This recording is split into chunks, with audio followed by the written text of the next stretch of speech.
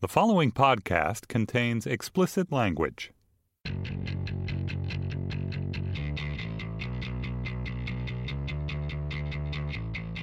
I'm Ezra Klein, co-host of The Weeds, Vox.com's podcast on the Panoply Network, and I've got something fun and unusual for you today. In February, I'm launching a long-form interview podcast. I really love long-form interviews and have wanted to do this for a while, and so I've been starting to do some with folks I think are really interesting, newsmakers, politicians, writers. And someone I was really excited to talk to was Ross Douthat. He's an op-ed writer for the New York Times, the youngest op-ed writer in their history. Just a really phenomenal thinker and a guy with a sort of an unusual approach to politics, but also someone with, I think, a skill as a writer and a political analyst that is really rare today, which is an ability to speak to an audience that doesn't agree with him in a way that they are really willing to hear him out and engage in an extended conversation that they want to keep coming back for. So we had a great discussion, talked a lot about, his background, how he got into politics, how he got into writing, and how he thinks about writing for this audience. Something I'd love from you all is to give me some feedback on this. As I mentioned, I'm launching a separate podcast that will be devoted to interviews like this one in a couple weeks. And I'd love to hear what you liked, hear what you didn't like. I'm trying to figure out my own style and what is going to be of most value to you, the listeners. So you can email me at weeds@vox.com. And let me know what you think. Let me know the kinds of people you'd like to see me interview. Let me know what you liked here and what you didn't like. I'd love to get your feedback. I'm trying to think hard about how this should go such that it is useful for you all and fun for me. So without further ado, here's Ross. Really enjoyed this conversation. Really hope you do too. Ross, you're 36, I think it is, right? I am now 36, yes. You're 36. So you are the youngest Times op-ed columnist by, I think, like 7 decades. Tell me, how did you At a certain point, that's going to become, when I'm like 56 and people are introducing me as the youngest ever Times op-ed columnist. Right. It's going to get a little, in fact, as I've lost my hair, it's gotten stranger and stranger as an introduction. Well, I recognize you really trying to sort of aesthetically get into the role, which bespeaks admirable commitment.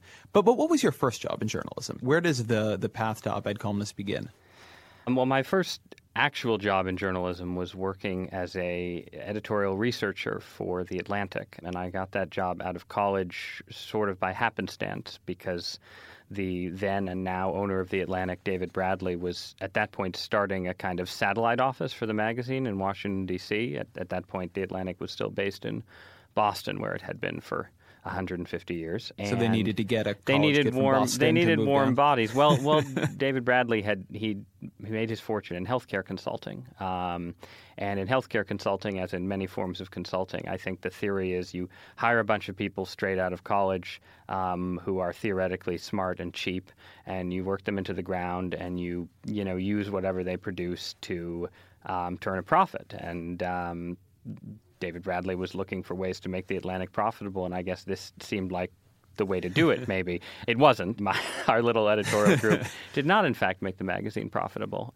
That was left to other people years down the line, but we were hired. There were about 5 or 6 of us. It was a very unusual job in that we were almost like consultants. We were sort of wargaming potential features for the magazine, and without doing any of the sort of writing, we were trying to come up with feature ideas and so on. So it was a sort of attempt to build a kind of miniature consulting shop onto a magazine. And in addition to not making the magazine profitable, it didn't, I think, ultimately succeed because, as you know, being a journalist, actual journalists are pretty resistant to the idea that there's a group of 23-year-old guys and girls down in Washington, D.C., who have all these ideas about how they should run their magazine. That's an amazing. I had no idea that's what that job was at that time. I mean, so well, we had these weird. Not everybody here will be in journalism, but for an editorial assistant job is very rarely coming up with feature ideas for more senior writers.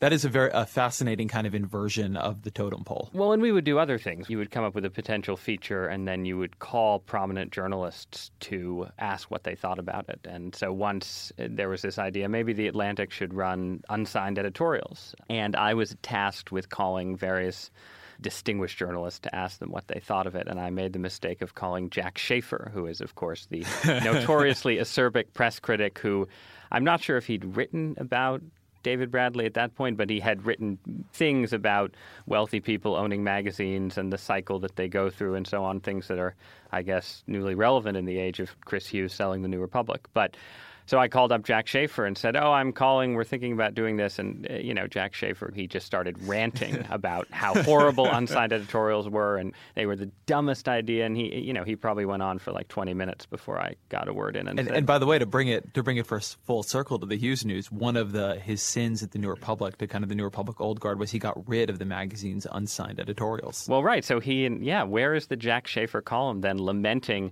Chris Hughes' revolutionary impact on the New Republic? But yeah, so that was the job. It was a strange job, and we had strange titles. We weren't editorial assistants. Our title, I think, was editorial analyst, which is a title that has never existed before in journalism, and I don't think has existed since. But yeah, so that was sort of how I started out, and it was sort of unexpected because in college I had been, I guess, in sort of a foretaste of my current career, I had been both the editor of the conservative newspaper at Harvard and the token conservative op-ed columnist for the Harvard Crimson. And so I'd interned at National Review, and I'd sort of expected to take a job in conservative media, but I wasn't offered any jobs in conservative media. And I was obviously a huge admirer of The Atlantic. It was the Michael Kelly era, which I think was a high point in the magazine and really any magazine's history. And so I leaped at the chance to go work there, but it was completely unexpected. If you'd asked me senior year where I was likely to end up working and writing, I would have imagined it would be National Review or the Weekly Standard or something like that. If I remember this period in sort of your work correctly, and I very much may not, but the early oeuvre, the early Douthat. At the same time, you had a blog called The American Scene, right? This was about that same time. Yes. Well, so, right, this was the time when everyone was starting blogs, when it was sort of the thing. It was a cool thing to do. It was the cool thing to do. But I actually wasn't. When are we? 03? This was 2003, yeah. But I wasn't any good at it at first. I started one with a friend of mine named Steve Menashe, who was then the assistant editor at Policy Review, a now defunct conservative intellectual magazine. And it was called The American Scene, and I thought it had, by the standards of blogs at that time, this very handsome interface. We had a little graphic of Uncle Sam rolling up his sleeves, and we started blogging. But then the Iraq War sounds terrible. It was, no, it was. We had a little version of Arts and Letters Daily running down the right-hand column where we would just have short links. It was very pretentious. I do remember that. I liked your right-hand link bar. That was good. Pretension is the key, and we didn't want to call it a blog because obviously that was sort of crude, and anyone could start a web blog. Magazine. We were a journal, maybe. I don't know. It was totally pretentious and ridiculous. But it also sort of semi-died during the Iraq War, in part because I had been sort of generally supportive of the Iraq War, and then I had a friend. It was actually kind of a cliche. I had two friends, one who worked at the Defense Department, who was very much in favor of the war, and one who worked at the State Department, who was completely against it. And they were friends with each other, so I would sort of watch them have these titanic arguments. And at some point, basically right around the time we pulled down the statue of Saddam, I sort of decided that maybe my State Department friend was right. And that sort of, but then I had basically, everyone was writing about foreign policy. I was a 23-year-old recent college graduate living in a group house in Washington, D.C. I wasn't embedded with the military anywhere. I wasn't sort of an expert at anything. And so it was the only time in my life when I found that sort of the news defeated my capacity to come up with what we now call hot takes on it. So we sort of let the blog lapse, and instead I went sort of back to my college roots and ended up writing a book about Harvard, which is, of course, the most obnoxiously Harvard thing to do. But that was what I did while I was in this strange job at The Atlantic. I had a blog that sort of flared and then seemed to vanish, and I wrote a book, and I thought, when you write your first book, you're like, well, this book will be a massive bestseller, and I will go on to a career as a literary eminence who never has to take orders from editors again. And that didn't happen either. And so at that point, I then... Can I stop you on the book for a minute, though? It's probably going too far to say it's a tradition, but certainly legendarily, William F. Buckley, who's kind of, the great conservative founder of the National Review, wrote also a book about the kind of experience of being a conservative outsider at Harvard and the complicated feelings he had about the institution. And I'm curious how much... At Yale. We don't want to, he was at Yale. Don't want to offend the Buckley memory by associating with Harvard. But how much was that in your head when you did that? It was, of course, in my head. But, being, again, this sort of arrogant 23 or 24-year-old, what you're thinking to yourself is, well, Buckley wrote God and Man at Yale, and, that was a pretty good book. But, God and Man at Yale was just about, and it really was just about the sort of academic intellectual climate at Yale in the 50s. It was all about de-Christianization on Ivy League campuses and the influence of sort of socialist and collectivist thought. And it wasn't particularly about undergraduate life. And so I thought that I could basically do what Buckley did and also do a more sort of memoiristic personal account of what this weird, and Ivy League schools are incredibly weird place is actually like, and how it influences and shapes American life. So that was sort of the book I set out to write. Was supposed to be, one part God and Man at Yale and one part, a sort of more personal memoir. And I think that's why the book in part ended up being maybe, let's say, not a complete success. I don't want to undersell my own, of course, brilliant work, but it was a sort of uneasy hybrid, I guess, of sort of memoir and argument. It had a very prescient title, though. The book was called Privilege, right? Yes. Harvard and the Education of the Ruling Class was the subtitle. And years later, the discussion of privilege has become, I think, pretty central to a lot of, sort of internet political discourse. But it's at this point primarily associated with liberal critiques of power or certain kinds of power. And as I remember the book, it is kind of very much about that, right? It's very much about what the advantages of Harvard confer on you.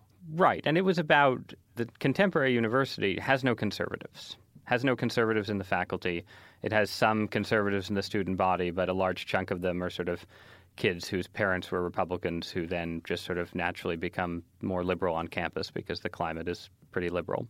And what that means is that the arguments that go on elite campuses, for the most part, and there are exceptions, but for the most part, are arguments between what back then I guess you would have called New Republic liberals versus the nation liberals. But it's between right. The center left and the left. And when I was in college, way back when, the center left was completely ascendant. It was the late years of Clinton, the end of the dot-com boom, but we didn't know it was the end of the dot-com boom then.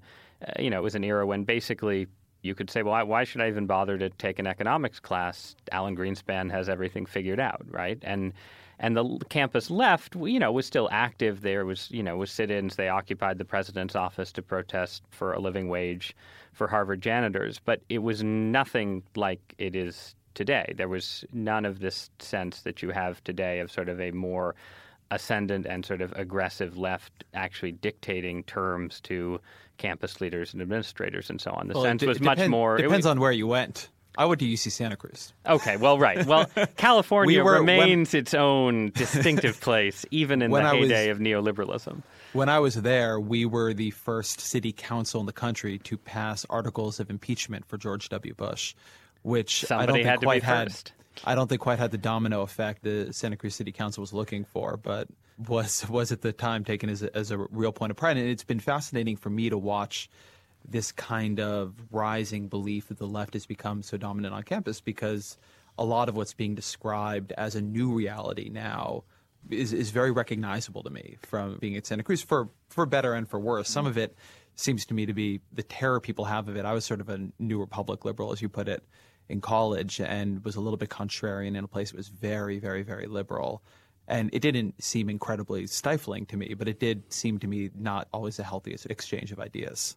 Well, right. But the interesting thing, and to get back to your point about privilege, that I found as a conservative at the time, and again, I still find this in certain ways today, is that as a conservative watching that left versus center-left debate on campus, on the one hand, you don't want to side with the left because the left basically wants your ideas banned from campus completely. And not just from campus, obviously, but today campus, tomorrow the world. When the revolution comes. When the revolution comes. But by the same token, there is a sense in which the left-wing narrative on elite campuses is, and has become more so, is powerful for a reason. And there is a sort of, and was a kind of emptiness to the neoliberal university, the university of perpetual fundraising and career offices that shunned everybody into consulting jobs and, this sort of lip service to ideas about diversity and multiculturalism and so on that really do end the instant you go to your dean and say, well, one of my friends might have been raped. What does the university want to do about it? And the university is like, well, we would really rather not do anything about that because that sounds really messy and unpleasant. Right. And that was, this was a point that the campus left was making in 2001, and based on some personal experiences, they were correct. And I don't think they're correct in the sort of what you might call the cosmic sense, because as a conservative, I think that left-wing ideas have contributed in their own way to what gets described as sort of rape culture on campus, that it is in part a somewhat inevitable consequence of straightforward sexual libertinism. But at the same time, it's at least the Big Lebowski thing, right? It's like, say what you will about the tenets of the campus left, but at least they have an ethos, right? Whereas the people running the universities, Harry Lewis, who was dean at Harvard when I was there, and who at the time sort of seemed to me like the embodiment of this kind of emptiness, he then left the deanship and wrote a book called Excellence Without a Soul, which suggests that, he had his own problems with what was going on. Right. And I think that title basically fit what I felt as the prevailing spirit of neoliberal Harvard. And it did give me a weird, occasionally admittedly kind of perverse sympathy for the campus left. Something I'm curious about your experience there, and to some degree in journalism more broadly, is that there tends to be a kind of conservative that kind of technocratic liberal finds appealing, which is to say this sort of, occasional third-party-ish idea of the socially liberal and fiscally conservative ideology. And you get people sort of Mitt Romney in Massachusetts, I think, before he later became more, I think the term was severely conservative, was a good example of this, someone who was, seen as being, very good with a budget, but pretty liberal on reproductive rights.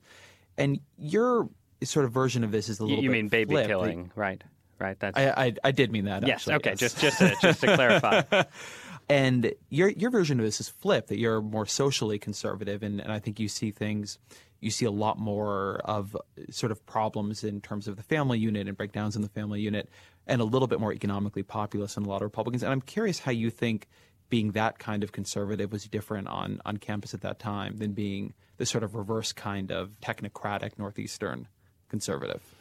So I came to college with some unforged version of that perspective, because I think most young, nerdy conservatives find their way into conservatism. Some of them find their way through Ayn Rand, you might say, and some of them find their way in through J.R.R. Tolkien. This is the nerdiest way I can possibly think of to put it. But I don't think I know that much about the J.R.R. Tolkien path. Well, the J.R.R. Tolkien path is basically where you start with cultural conservatism, and Tolkien's Middle-earth is his perspective is deeply culturally conservative and also deeply suspicious of industrialization. It literally is the opposite of Atlas Shrugged, where in Atlas Shrugged it's like the railroads are the most amazing thing human beings have ever done. And in Middle-earth, railroads are the things that the orcs would build, while tearing up all the beautiful ancient trees. My background, the reason I am conservative in some sense, is because I had a sort of unusual religious upbringing where my family sort of wandered through various forms of American Christianity before we ended up as Roman Catholics in my teens. But my parents were liberal Democrats during a lot of that journey and only swung and a little bit to the right, probably because of the influence of religion. So I was coming from a place where I had this sort of religious foundation for my conservatism. And to the extent that the sort of free market side of conservatism was interesting or appealing, it was as a corollary to a effectively socially conservative set of convictions.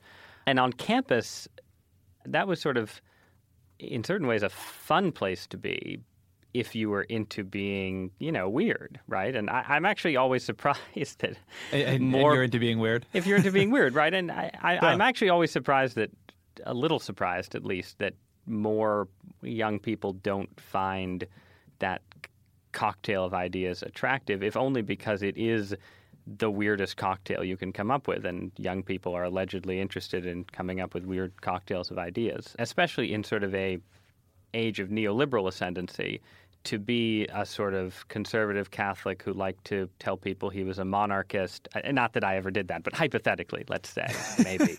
Somebody I knew, maybe.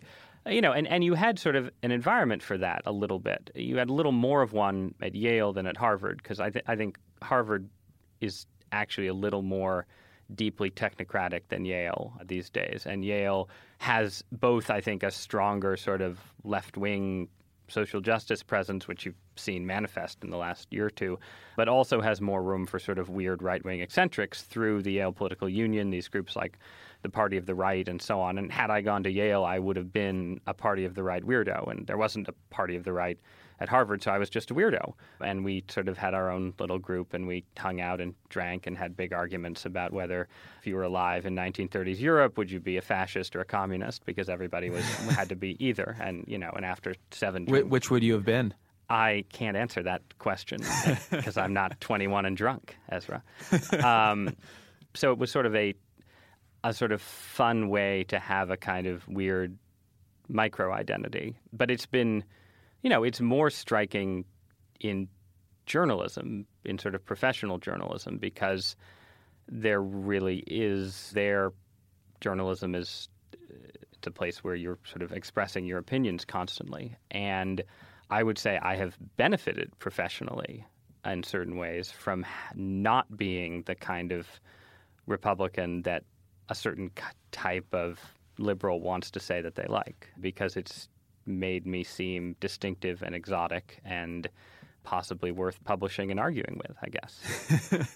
But I think something about the way you publish and argue, and I know this skips ahead a little bit, but in the way that you publish and argue is that you are, I think, probably the best writer today specifically at being able to talk to people who don't agree with you in a way that they're willing to listen to you. That you do a really, I think, phenomenal job in your columns kind of granting points and establishing a sort of shared set of premises from which you can then have an argument where you often diverge quite sharply.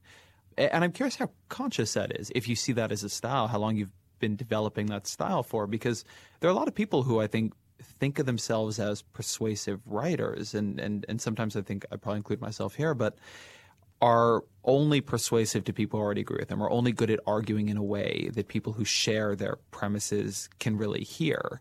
Whereas I think of you as actually having almost the opposite specialty.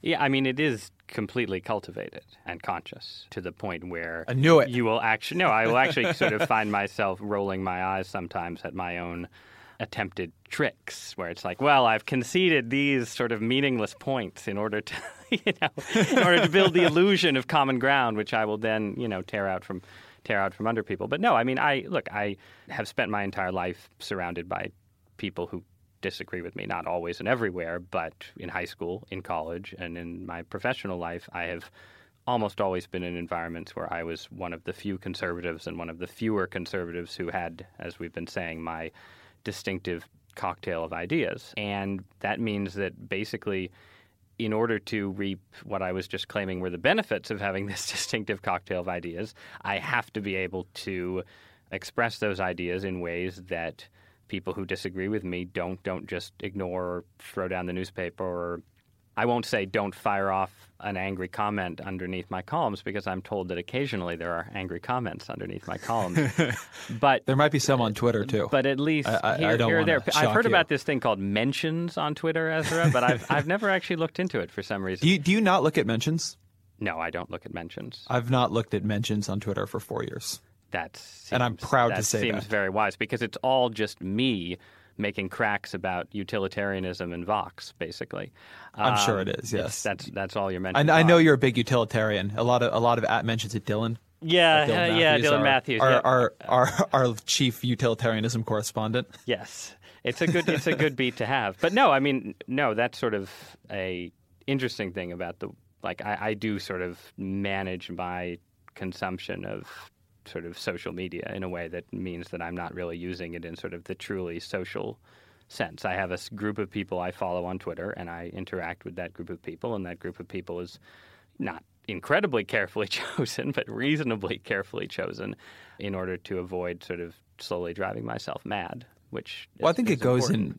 I think it can kill you in both ways, too. I mean, it's not just that I think mentions can be, a channel of incredible hate, but it can also be a channel of incredible praise, of which I think neither is particularly healthy for one's psyche to be absorbing. I mean, getting addicted to that kind of people you don't know saying nice things or people you don't know saying terrible things is probably not a great way to measure your self-worth on a minute-to-minute basis. Right. But yeah, getting back to your sort of original question, I am very aware that if I didn't write in the form that you sort of discerned me writing in, that I wouldn't be a very good conservative columnist for the New York Times. I wouldn't be reaching the vast majority of the readership. I wouldn't be interesting to the vast majority of the readership, and I wouldn't be either serving my own ideas well or the interests of the newspaper and having an interesting op-ed columnist. So there's a sense in which I'd like to tell you that this is my deep high-mindedness and commitment to dialogue at work, but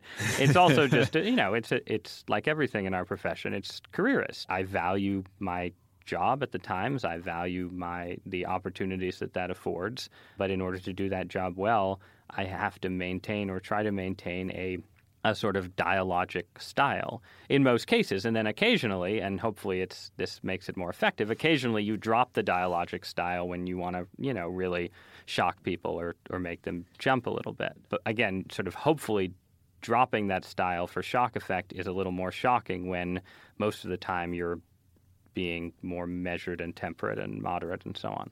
To the degree that some of this is, as you say, a little calculated, do you think that the work of it makes it easier in the other direction? Do you think the work of putting yourself through the practice of saying, okay, here's where I can sort of stand on shared ground with people I don't really agree with, do you think putting in that practice sort of day to day actually makes it easier for you to read and absorb and hear ideas from people you don't agree with? I mean, do you think that you've ended up with a little bit more of an open channel, of sort of an ability to change your mind a bit more than the average columnist, or do you think that ideological core is unaffected by that effort? I don't know. I don't know how much I've changed my mind. Like, I changed my mind a lot on foreign policy, but that's an area where I don't have sort of particularly strong priors. I don't have sort of deep commitment to a worldview. So it's easy to change your mind in areas where you don't have those kind of deep commitments. And on the sort of issues that I'm arguing with people about sort of most passionately, I do think I have a strong appreciation for the liberal worldview, broadly defined, on most fronts. And I think that I understand it about as intimately as an outsider can understand it. I'm not 100% sure if that makes me more likely to change my mind on any particular issue, because obviously on sort of the core issues that define social conservatism or religious conservatism or what have you, I haven't changed my mind, and I've been at the Times for a while and in this business for a while longer. So if this kind of thing did lead to deep tectonic shifts, I'm assuming that it would have happened already. In terms of sort of an issue like, what is the optimal design for a particular kind of anti-poverty program, I think that I am very open to changing my mind, and that hopefully shows up in the writing I do. Who are the writers who, when you see their name, you really make a point to read them? Like a lot of people now, I sort of get my material through my curated Twitter feed. That actually, I shouldn't say like a lot of people now. Probably now all the cool kids are getting their information through whatever. Snapchat. Peach, right? Is Peach the new? Is that where the staff of Vox gets their? I need to commission someone on my staff to do a Peach explainer so that you can figure out what it is. Yeah. Right. No, this is how I learn about pop culture now. This is the genius of your job, Ezra. You can actually have it explained to you in the editing process. So I have a lot of people I follow on Twitter, and it's sort of a blend of campaign reporters, a lot of my fellow op-ed columnists, and then a sort of set of opinion journalists from the wider world. And you sort of use that as a filter, I guess. It's sort of, and this is where it obviously can become a cocoon too, but you're sort of seeing what other people say is interesting. And what you're looking for, I think, the model would be someone like Tyler Cowen, who's always gets cited in these kind of conversations, but Right. but deservedly. And I still use his blog, Marginal Revolution, for this. I know blogs are sort of old school and passé, but I go to Marginal Revolution because I know that... No, they're coming back. They're coming back. The cool thing now is to lament blogs and talk about how you've gone back to them. Yeah. So Tyler links to interesting things. And having a certain number of people like that gives you basically, I think, the supplement that you need to reading the New York Times and the Washington Post and a sort of... But then, there are also certain areas of, like, I write a lot about religion, and in particular these days I write a lot about Catholicism. So there are 5 to 10 people who write about the Catholic Church who I am reading, and then they in turn link to other things, and that forms sort of my wider diet. But that means a sort of, someone like John Allen, who started this website for the Boston Globe on the Catholic Church. I was reading John Allen before he was at the Globe, and I read him now, and he's sort of one of my 5 or 6 conduits to all things Catholic. And there's a guy named Edward Penton at the National Catholic Register who's sort of the conservatives' version of John Allen, and then there's probably someone who's the liberals' version of John Allen, and then there are some reporters, some European reporters and so on. So you do that on particular issues. And, I mean, you obviously know this well. When the Obamacare debate is going on, you'll have 5 or 6 or, 15 or 20, however many people who are writing about healthcare policy who you're reading while this is going on, and then maybe you're reading them less when that debate subsides a little bit. So you probably read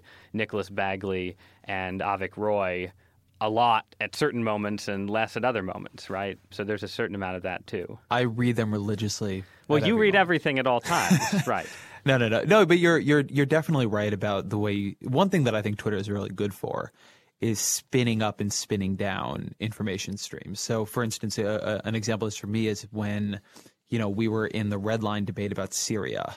I kind of built like a 45 or 55 person Twitter feed or Twitter list of sources on Syria. Some of them were foreign reporters, some of them were people inside Syria, some of them were think tankers, some of them were foreign policy pundits.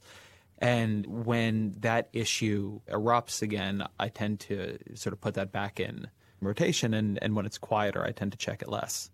Yeah, and then you also want to be able to pull back, which is something that our media age doesn't do very well. So one way to do that, and I don't always pull this off, but if you subscribe to, let's say, the London Review of Books, the New York Review of Books, the Claremont Review of Books, and now maybe the LA Review of Books or something, and you make that part of your media diet, you are adding a layer of distance from current events without getting all the way up to the level of reading all the 1,000-page books that are reviewed in those publications. But that's the kind of thing, too, that I think really helps with column writing, that, the sort of easiest column to write, at least for me, is the kind of horse race, who's up, who's down column in presidential politics. Yeah, but you feel, I don't know about you, I do that, and particularly since starting Vox, I think that my writing has become, in ways I don't like, more reactive to sort of the political news of the day. Right? It's more about, what do people think of Donald Trump right now? Because the truth is you can do that pretty easily. But you feel a little bad about yourself after. Did the world really need another Trump thought from Ezra Klein? And the answer is almost certainly not. Well, with Trump, though, I mean, Trump is such a gift to our industry that yes. I don't think you can really – these kind of gifts – well, let's say hopefully don't come along every election cycle. But when I think about 2012, right, versus this cycle. In 2012, to cover the 2012 election, I think this was true for liberals too, because Obama was running a kind of dispiriting, call Mitt Romney a murderer and promise to not change Obamacare, and that's about it kind of campaign. But the Republican campaign was pretty awful to write about. The debates were entertaining, but there were no real ideological stakes. You had this parade of absurd candidates who clearly weren't going to beat Mitt Romney, or I thought they clearly weren't going to beat Mitt Romney. And they didn't really represent sort of clear factions or new directions for the party. They were just sort of variations on this kind of angry anti-Obamaism. And then the general election campaign was basically Romney operating under the delusion that he could just win by not being Obama and promising to get the economy moving again. Well, that was a long slog to come up with regular columns and takes on what was going on in that campaign. See, I disagree. Whereas Trump, okay, well, you will tell me, I mean, to me, Trump, on the Republican side, if we end up with a Trump-Cruz-Rubio race, this is deeply ideologically interesting. It represents clear, divergent directions for the Republican Party. And Trump himself is a new and fascinating thing in American politics, and who's connected to developments in Europe and so on. And those developments are scary in many ways and unfortunate. But in terms of something to write about, it's just a lot more interesting than Herman Cain and Michelle Bachmann and whatever the Obama binders full of woman line of the moment is going to be. 100%. What you say about there being a fascinating question about directions in the Republican Party and Trump himself just being an absolutely maniacally bizarre, interesting car crash of a human being / candidate. You're clearly right about that. Approach to column writing, particularly during campaigns, is that I look for things that are getting a bit of attention, the kind of gaffe of the day, and try to use them to pivot to things I would prefer to write about instead. And so what I found in 2012 was because there was not one single story or one single personality that was quite so dominant, it was a very open field for writing about candidate policy plans. I mean, I think I look at the debate over whether Mitt Romney's tax plan could add up without raising taxes on the middle class the way a lot of people do. The Trump debate, for me, that was the best of times. And what I've found in this campaign, just from my sort of very parochial perspective on this, is that this story has remained very steady. The dominance of a couple of personalities, and really primarily Trump, has made it seem almost ridiculous to write about policy proposals in a way that's not true in other campaigns. I mean, something about Trump that is, I think, a little bit implicit in the way many in the media cover him is that writing about Trump's policies almost feels like a category error. Yes, I think that's right. I tend to be pretty aggressive about saying that we should be taking candidates at face value, that there's good political science evidence that candidates try to follow their campaign promises. But writing about how Trump's $10.5 trillion tax plan doesn't add up, I mean, I don't think he thinks it adds up or frankly cares, even if he does have an opinion one way or the other. Well, I think you're right. Trump is a better story. There's no doubt about that than anything that happened in 2012. I also think it's a story that in some way hasn't changed, that doesn't have a lot of information and certainly not a lot of new information associated with it. And so there's a tremendous amount of coverage of it, but very little coverage in which anybody says anything new. And so while I am riveted by Trump, I'm really pretty bored by most Trump coverage, which is really just endless variations of journalists kind of scratching their heads at this point and being like, could this fucking thing really happen?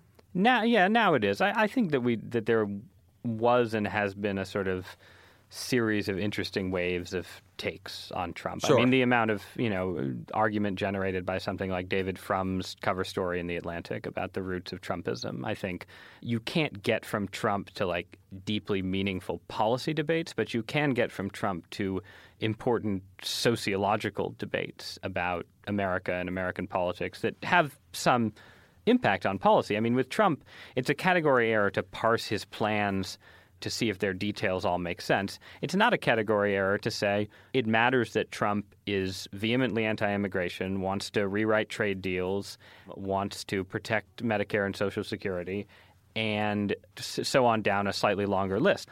All of those things, even if the details don't matter, the fact that he's staking out those positions tells you something. The fact that he's, so against the Iraq War and boasts about being against the Iraq War and so on, that he's saying those things and winning support in the Republican primary and generally tells you interesting things about the future of the Republican Party and the future of American politics. It's just, you don't get to have the debate about whether his tax plan adds up. But I do think, one, you shouldn't complain too much. You've got, Bernie Sanders and Hillary Clinton are actually going to have 100%. An interesting and we are having good debates debate about shadow banking right now. Well, right. No, and single payer, Hillary's, Absolutely. Hillary just said, was sort of attacking single payer on this weird sort of, devolving it to the states basis. So that's there.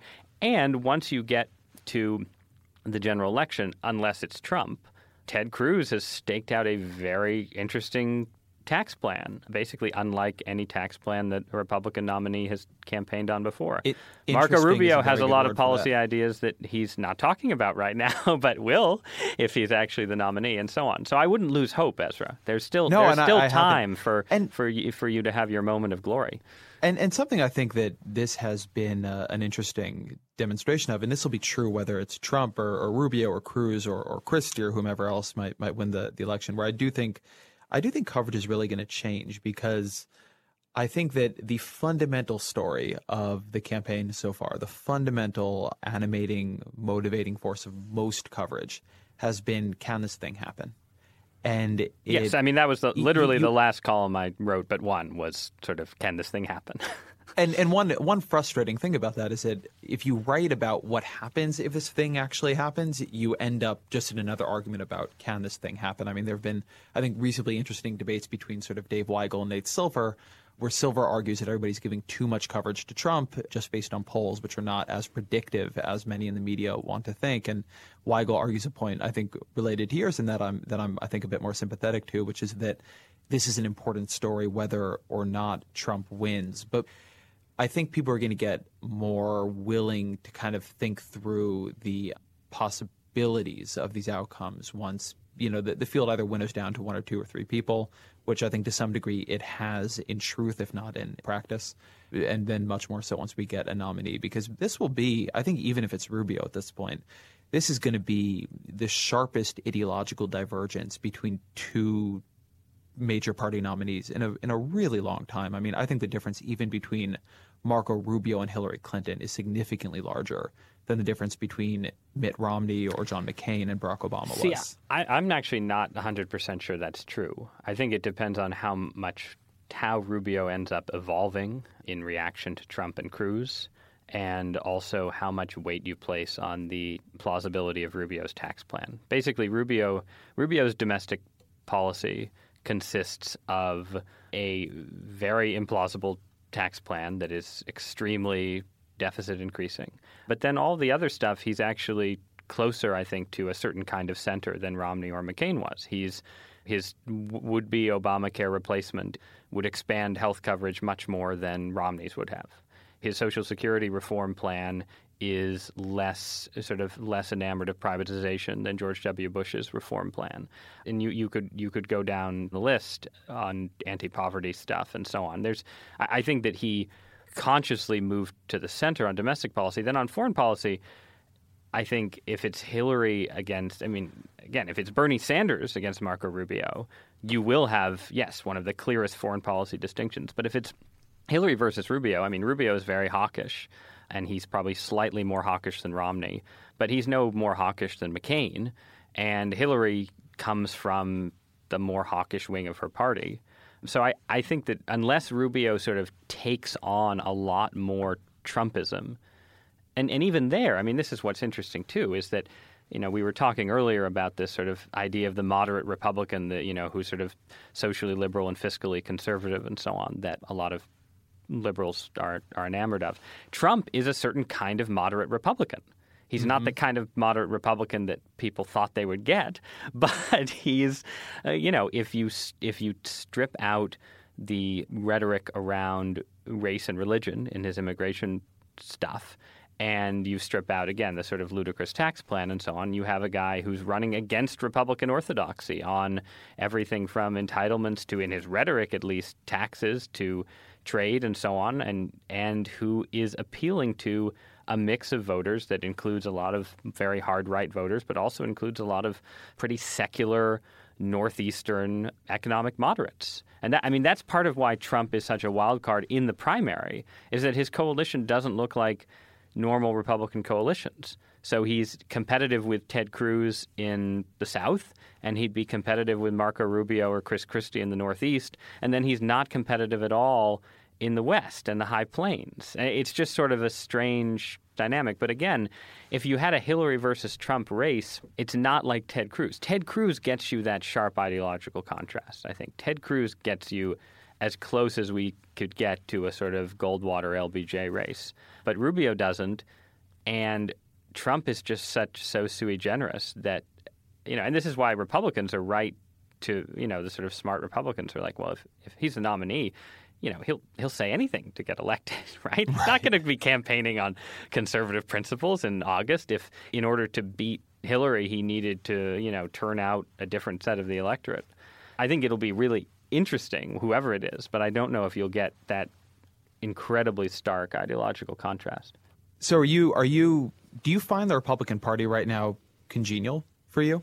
Well, weirdly, I find it more congenial than I did in 2012. Yes, in a bunch of different senses. Again, as I was saying earlier, in 2012, Mitt Romney ran the most conventional, traditional Republican campaign you can imagine. His tax plan was a sort of boring, conventional Republican tax plan that any recent Republican nominee could have run on. I think you may have written this yourself. He didn't have that many policy ideas in general. No, not that many. And his narrative was just, business is good, entrepreneurs are good, moochers are bad, you didn't build that, and so on. I mean, it was just a very sort of conventional pro-business, get America working again kind of Republican campaign. And then all the people running against him were just sort of ideologically empty and mostly motivated by various forms of sort of anti-Obama zeal. And since I'm someone who thought the Republican Party needed some new ideas and who had sort of sympathies with the populist wing of the party but thought it needed some more ideological consistency and so on, what's going on this time around is much, much more interesting. And the difficulty I have is that my own views on foreign policy and domestic policy don't match up perfectly with the way the factions currently match up. So the sort of reform-minded conservatives who, let's say, Marco Rubio is associated with on domestic policy tend to be a little bit too hawkish for my taste on foreign policy. And I have a little more in common on foreign policy with the sort of Ted Cruz to Rand Paul side of the party, which is more skeptical of nation building, more skeptical of sort of foreign occupations and so on. But that wing of the party is then a little bit more too libertarian and sort of stringently limited government-ish for my taste on domestic policy. In that sense, I struggle sometimes to sort of find the Republican faction that I'm most perfectly aligned with or something. But in terms of having ideas in the mix that I'm genuinely interested in spite of the absence of sort of nitty-gritty policy debate, I think this cycle has been really, really interesting. And that extends to Trumpism, which is, in a sense, a response to the blue-collar disillusionment with the Republican Party that was the basis of the argument that Reihan Salam and I made in Grand New Party. In a sense, Trump is basically a version of what you get if Republicans don't address the issues that we were writing about, right? Right. He's kind of the dark side of your argument. Yes. Absolutely. Trump sort of monster under the bed. Trump is a kind, we had this term that we stole from Tim Pawlenty of all people, Sam's Club Republicans, right? That the Republican Party is now more the party of Sam's Club than the party of the country club. Well, Donald Trump is the dark face of Sam's Club Republicanism. But you can't just make that dark face go away by screaming fascist at it. You have to actually address the concerns and anxieties that are making it popular. To go back to something you said a second ago, why do you think, because I've been fascinated by this as well, why do you think this sort of conservative reformer movement, the sort of one that's begun trying to think very hard about what do you do about poverty, about how do you reform some of these social programs, why do you think that has kind of simultaneously trended in a much more hawkish direction? That's a sort of interesting question, and I'm not 100% sure of the answer. Some of it just has to do with the sort of sociology of technocracy, you might say, that the kind of people who have a bias towards action in various forms maybe have that bias in foreign and domestic policy alike. The critique of reform conservatives from the right is that we're just sort of right-wing social engineers who don't believe sufficiently in the power of liberty. And whether that critique is fair or not, it does get at an important point, which is that reform conservatives tend to be conservatives who think government can do things and government policies can do things that make the country a better place, and we should think about politics in those terms sometimes, in addition to keeping in mind sort of more abstract concerns about individual liberty and so on. And so when you translate that into foreign policy, it maybe isn't completely surprising that conservatives who are a little more comfortable with an active government at home are also more comfortable with a interventionist social engineering abroad, again, to use the sort of language of critique there. And this is why, the sort of consistently libertarian position is consistently libertarian for a reason, right? It's the idea that, the government doesn't know enough to make things better at home and certainly doesn't know enough to make things better in Iraq. That is, I think, part of it. Another part of it is that there's a sense in which some of the impetus behind reform conservatism is connected to the impetus behind compassionate conservatism, the sort of George W. Bush version. And I think there are some important differences, or at least I would like there to be some important differences. Both of them are in part influenced by religious ideas, Jewish but especially Christian. There's sort of some influence of Catholic social teaching. There's some influence of sort of the social justice side of evangelicalism that you see in figures like Mike Gerson, the former Bush speechwriter, Pete Wehner, who now writes occasionally for the Times.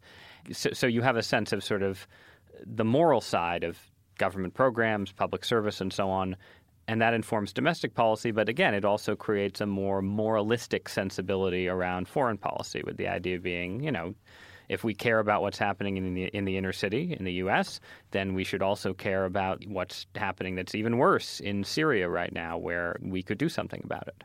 So that's part of it as well. I think for my own part, I sort of at least claim some connection to the side of neoconservatism that was more skeptical of sort of idealism in foreign policy, and that the side of neoconservatism that in the 60s and 70s said, well, look, we aren't anti-New Deal conservatives, but we don't think a lot of these liberal social programs are working that well, and, here's what we should do instead.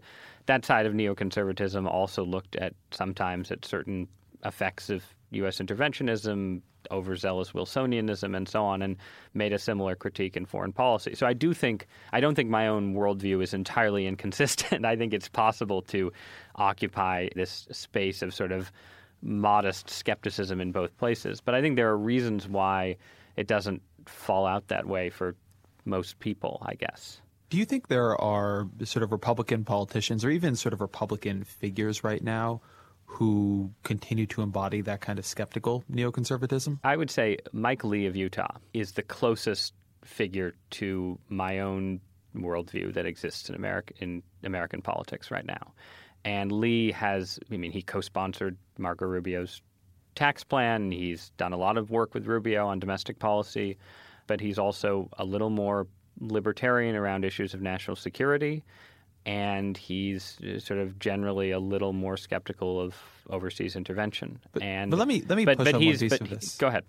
Which is that, so I agree that I think Lee is certainly one of the most interesting Republican office holders right now and today. And he's for those who don't know him, he's a member of he was sort of a Tea Party senator, became a member of the Republican Senate leadership, has a, I think, complicated relationship with some of the more establishment guard of that, but has really become, I think, a real thought leader. Thought leader. Yeah. Yeah. But what I think is interesting about him, and I think it's interesting about Ryan and some of the others, is that there is a strain of conservatism which is very skeptical of government action, of sort of unintended consequences, this kind of skeptical neoconservatism that you were referencing a couple minutes ago. And then a lot of the players who I think lay some claim to that lineage have these extremely aggressive, ambitious, multi-part plans. I mean, the Lee Rubio tax plan, which we don't need to go into incredible detail in here, but it's a complex, big tax plan of which there will be a lot of effects, many of them I think really unpredictable because a lot of what it does is really quite new. Ryan is that way too. Lee has really a raft of policies in different areas. And it always strikes me that there's this kind of strain of thought that is simultaneously so skeptical of a certain kind of government action and then so confident in its own ability to create more philosophically conservative replacements of similar levels of technical complexity. There's nevertheless confidence they will do what their authors believe they should do. Yeah, I think that's a fair critique of a lot of conservative policy thought, yes. But it goes, I think, to the perpetual dilemma of conservatives in modern American society, which is that conservatives participate in a government and attempt to manage and reform a welfare state that was built by their and our enemies. Basically, every major government program, as liberals are wont to point out, because many of those programs are popular, were passed by Democratic presidents, and the exceptions were passed by Richard Nixon when he was sort of governing as this quasi-custodian of the New Deal. The dilemma for conservatives is always this tension between the sort of small c side of conservatism, which is basically would say these programs exist, they have their problems, but they work reasonably well in some cases, worse in others, but you can't sort of tear them up and start afresh, because that would be unsmall c conservative. And then the sort of more ideological side of conservatism, which says, no, these programs were built by our enemies, right? And, we should not be imprisoned by the vision of Wilson, FDR, and LBJ. And what I'd say, I guess, in defense of old-fashioned neoconservatism, modern reform conservatism, and so on, is that there's an attempt to sort of find a sweet spot in between. You're sort of in between this sort of idea that you're just the tax collector for the welfare state, to use the line Gingrich used against Bob Dole. But you're also not people who think you're going to have a Supreme Court justice invalidate the entire New Deal tomorrow and return to the 1927 status quo ante, right? So you're sort of accepting a lot of the basic parameters of the welfare state, right? And I mean, we don't have to get into the weeds, but the Lee Rubio tax plan, while it blows a huge hole in the deficit, and that I do think is a big problem, it accepts the progressive income tax, for instance, as a feature of it. It changes the tax brackets and so on, but it accepts the progressive income tax as the basic feature of our tax code. It accepts and expands the child tax credit as a mechanism for sort of pro-family tax policy and so on. And then the most radical thing it does is around corporate and investment taxes. But even there, you're not as radical as Ted Cruz's or Rand Paul's tax plan, which are much more in the vein of sort of tear up the income tax code, get rid of progressive taxation, implement a flat tax and a VAT, basically. That is the sort of more radical version. So in a sense, Lee Rubio is trying to be somewhere in between this sort of go along to get along Republicanism. But look, the Overton window has really moved on tax plans in the Republican Party. Well, in a sense, I mean, I guess my question is what's radical about Lee and Rubio's plan is that it expands the deficit so much. In terms of its actual design, it doesn't strike me as that radical. It's just a question of sort of where you're setting the rates and so on. The most radical thing is zeroing out capital gains, but that doesn't even have the biggest fiscal impact, right? I would argue this is a problematic two-step in sort of conservative policy thought right now, which is that I don't think conservatives, Republicans in general, are taking the deficit impact, what it means to increase the deficit, really seriously. One of the estimates, I think, is in the $7 trillion range for the deficit impact. And when you talk about what it would look like to do $7 trillion worth of cuts in order to back that up, and then you kind of look at. But they're not going to do seven. I mean, the question here is how much debt can we float, not what are we going to cut. Well, something happens over time, right? And so there's a question of what is the long run and what is the short run on it. But I do think those effects actually get kind of significant, right? I mean, I do think it becomes this kind of thing where there is very little that is all that radical if you don't have to pay for it. And once you pay for it, then kind of the really hard trade-offs where we have to do things we haven't really done before because we haven't tried to pay for a $7 trillion tax plan before.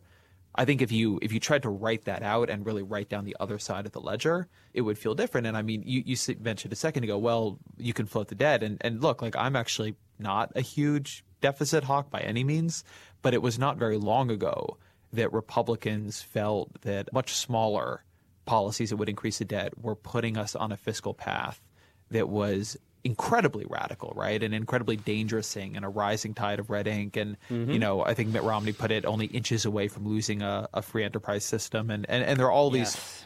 Then that was very radical. And then we sort of moved into this place right now in the Republican Party where that kind of gets, I think the smart folks like you say, don't worry, it's not going to happen.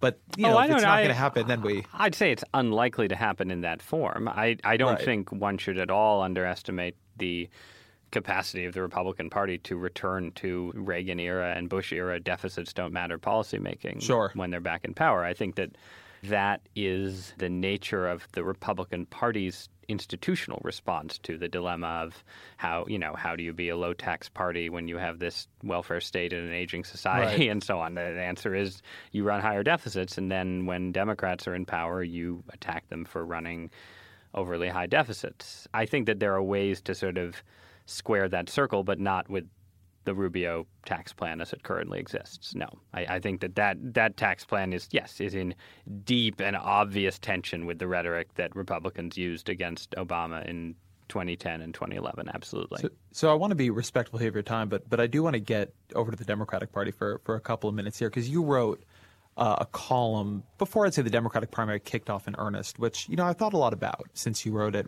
And the argument you made was that the Democratic Party is headed for a kind of internal ideological war, that it's a coalition that does not have a sort of deep philosophical underpinning right now and is being held together by personalities, and in this case particularly by Hillary Clinton.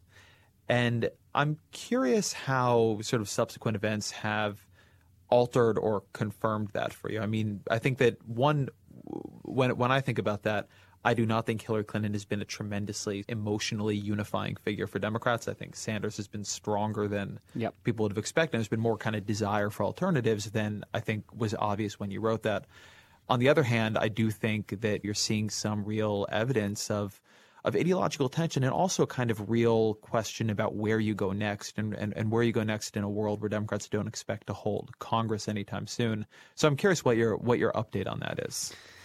Yeah, I mean, I would say that, like most people, I underestimated Bernie Sanders' overall appeal a little bit. But I also wrote that column before the email revelations really broke out. I wrote a later column afterwards, still saying that I thought Hillary would be the nominee and so on. So I'm still on the hook for that prediction. But I will say that I should have expected maybe, but didn't completely expect how quickly this sort of old Clintonian stench of impropriety would rise around her campaign. And I think that has made a big difference among the cohort that is sort of leaning towards Sanders, which tends to be young, white, politically idealistic. They're not particularly enamored of a sort of transactional model of politics, which when you have sort of this, this sort of wafts of scandal and impropriety, you're back to that transactional model. So, yeah, in that sense, I think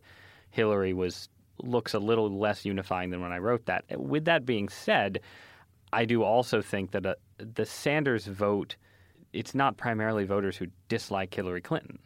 It's voters who wanted an alternative, who want to tug the party to the left in certain ways, who want a sort of purer alternative, sort of ethically purer alternative in others.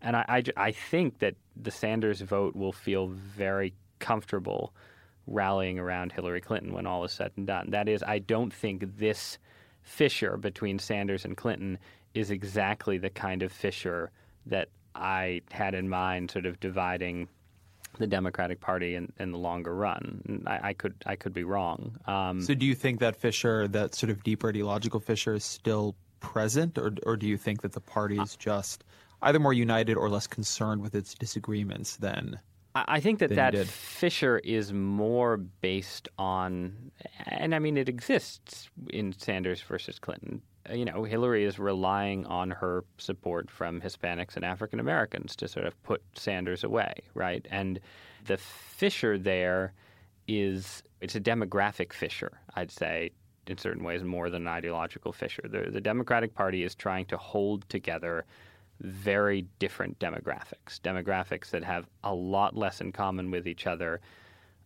ideologically, culturally, geographically, in terms of income and education, than I think is always typical of political parties. And, and the Republican Party, for all its divisions, has a more sort of coherent demographic core. Now, that coherent demographic core is itself a problem, right? Because it's shrinking and so on.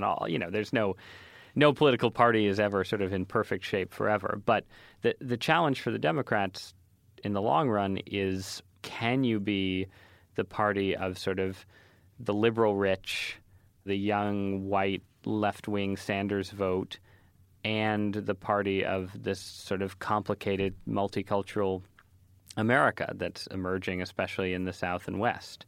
I don't think we're actually seeing those stresses in full yet. People like to say, well, what does the Democratic version of Donald Trump look like? Is Bernie Sanders the Democratic version of Donald Trump? And the answer is no. The Democratic version of Donald Trump would be someone who could harness African, Jesse Jackson was the closest to this in the 80s, right? At some point you'll have another Jesse Jackson, except the Rainbow Coalition will be a whole lot larger and will include some piece of the voters who are currently supporting Sanders. It's that ethno-cultural fissure that I think is the biggest challenge for the Democrats going forward, and I don't think the old white socialist versus younger white, former neoliberal, now sort of more comfortably left-wing, and she never was really a neoliberal anyway, Hillary Clinton. I don't think the Sanders-Clinton fissure really opens up the deeper divisions in the party.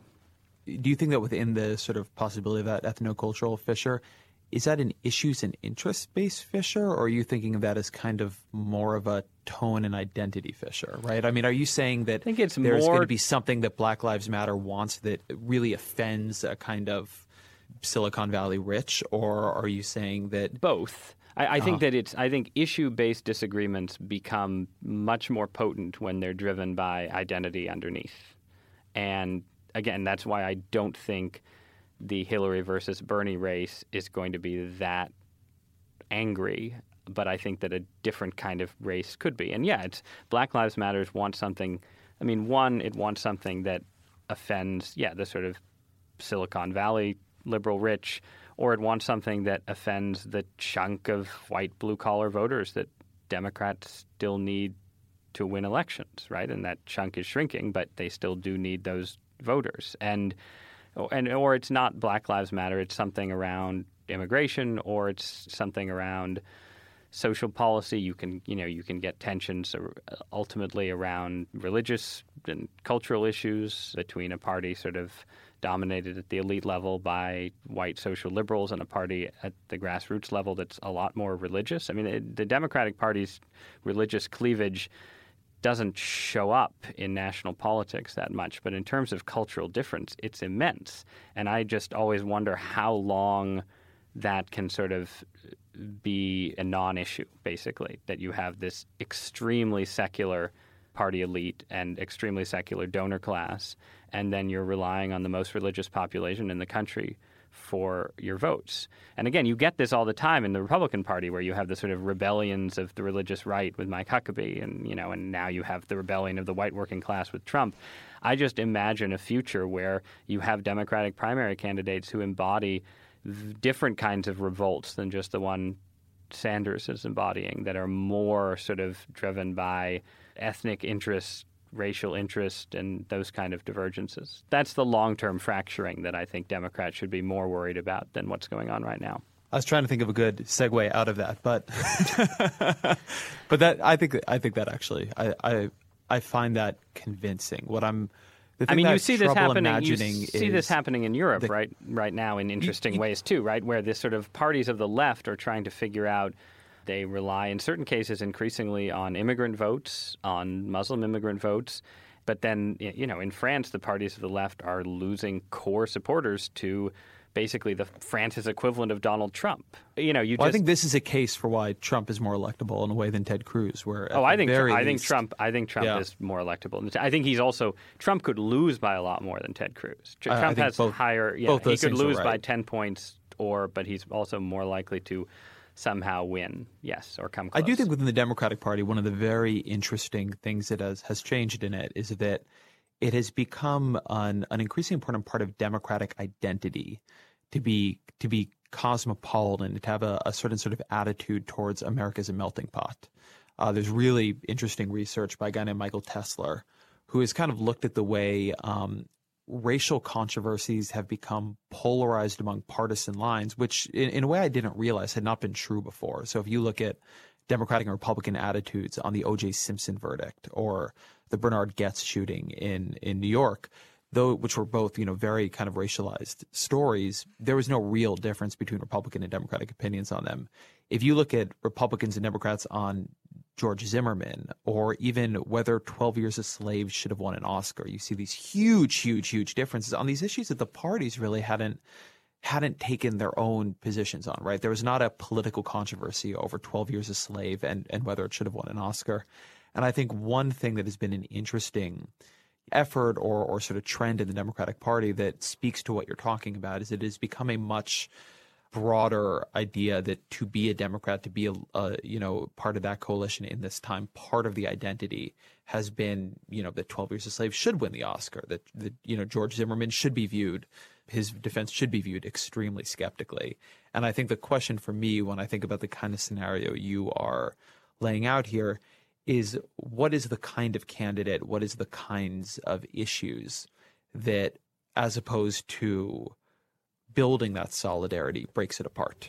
Doesn't mean I can't come up with it, but you need a catalyst. But I mean, to take an obvious example, if you got a few years of trends that look like the crime rate trends in Baltimore and St. Louis, for instance, you would have the emergence of some real tensions between white liberals for whom it's very easy to say, I want 12 Years a Slave to win Best Picture, but for whom it's a lot harder to say I support Black Lives Matters when there are 5 extra muggings down the street from my gentrifying neighborhood. Which is not to say that which is the old tension in the Democratic Party too. Right? Yes, but right, and crime was a big split. But then interestingly, it was a split between the sort of Democrats' old white working class base, outer borough New York or something.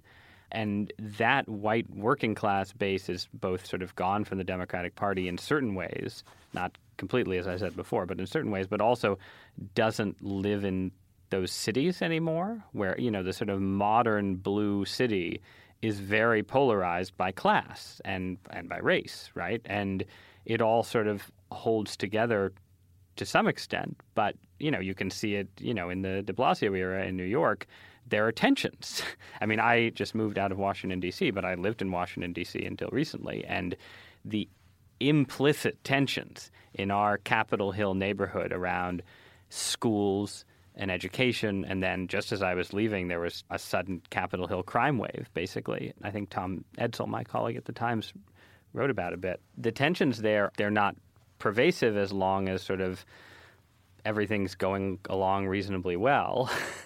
But when it doesn't, then they come out. And I don't know how this plays out in national politics because, in the end, you still have unity against the hated Republican in the general election. But I can see it playing out in Democratic presidential campaigns to come. Bernie Sanders, again, he's a weird figure because he's from, rural white Vermont.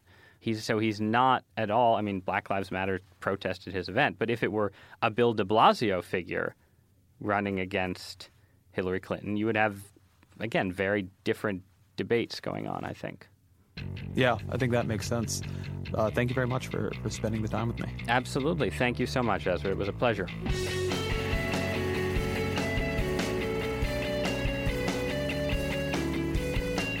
That was Ross Douthat. I really hope you enjoyed that interview. As I mentioned before, there will be more of these to come. Please email me at weeds@vox.com with your feedback, your ideas for future guests you'd like to hear, any thoughts you have about formats or even regular questions I could ask that you would find to be really interesting. I want to thank Panoply Network, the network that carries the Weeds. I want to thank my producer, AC Valdez, and of course, Ross, who came and spent a lot of time and was really thoughtful in this discussion. So thanks again. Hope to hear from you on this and look forward to more coming soon.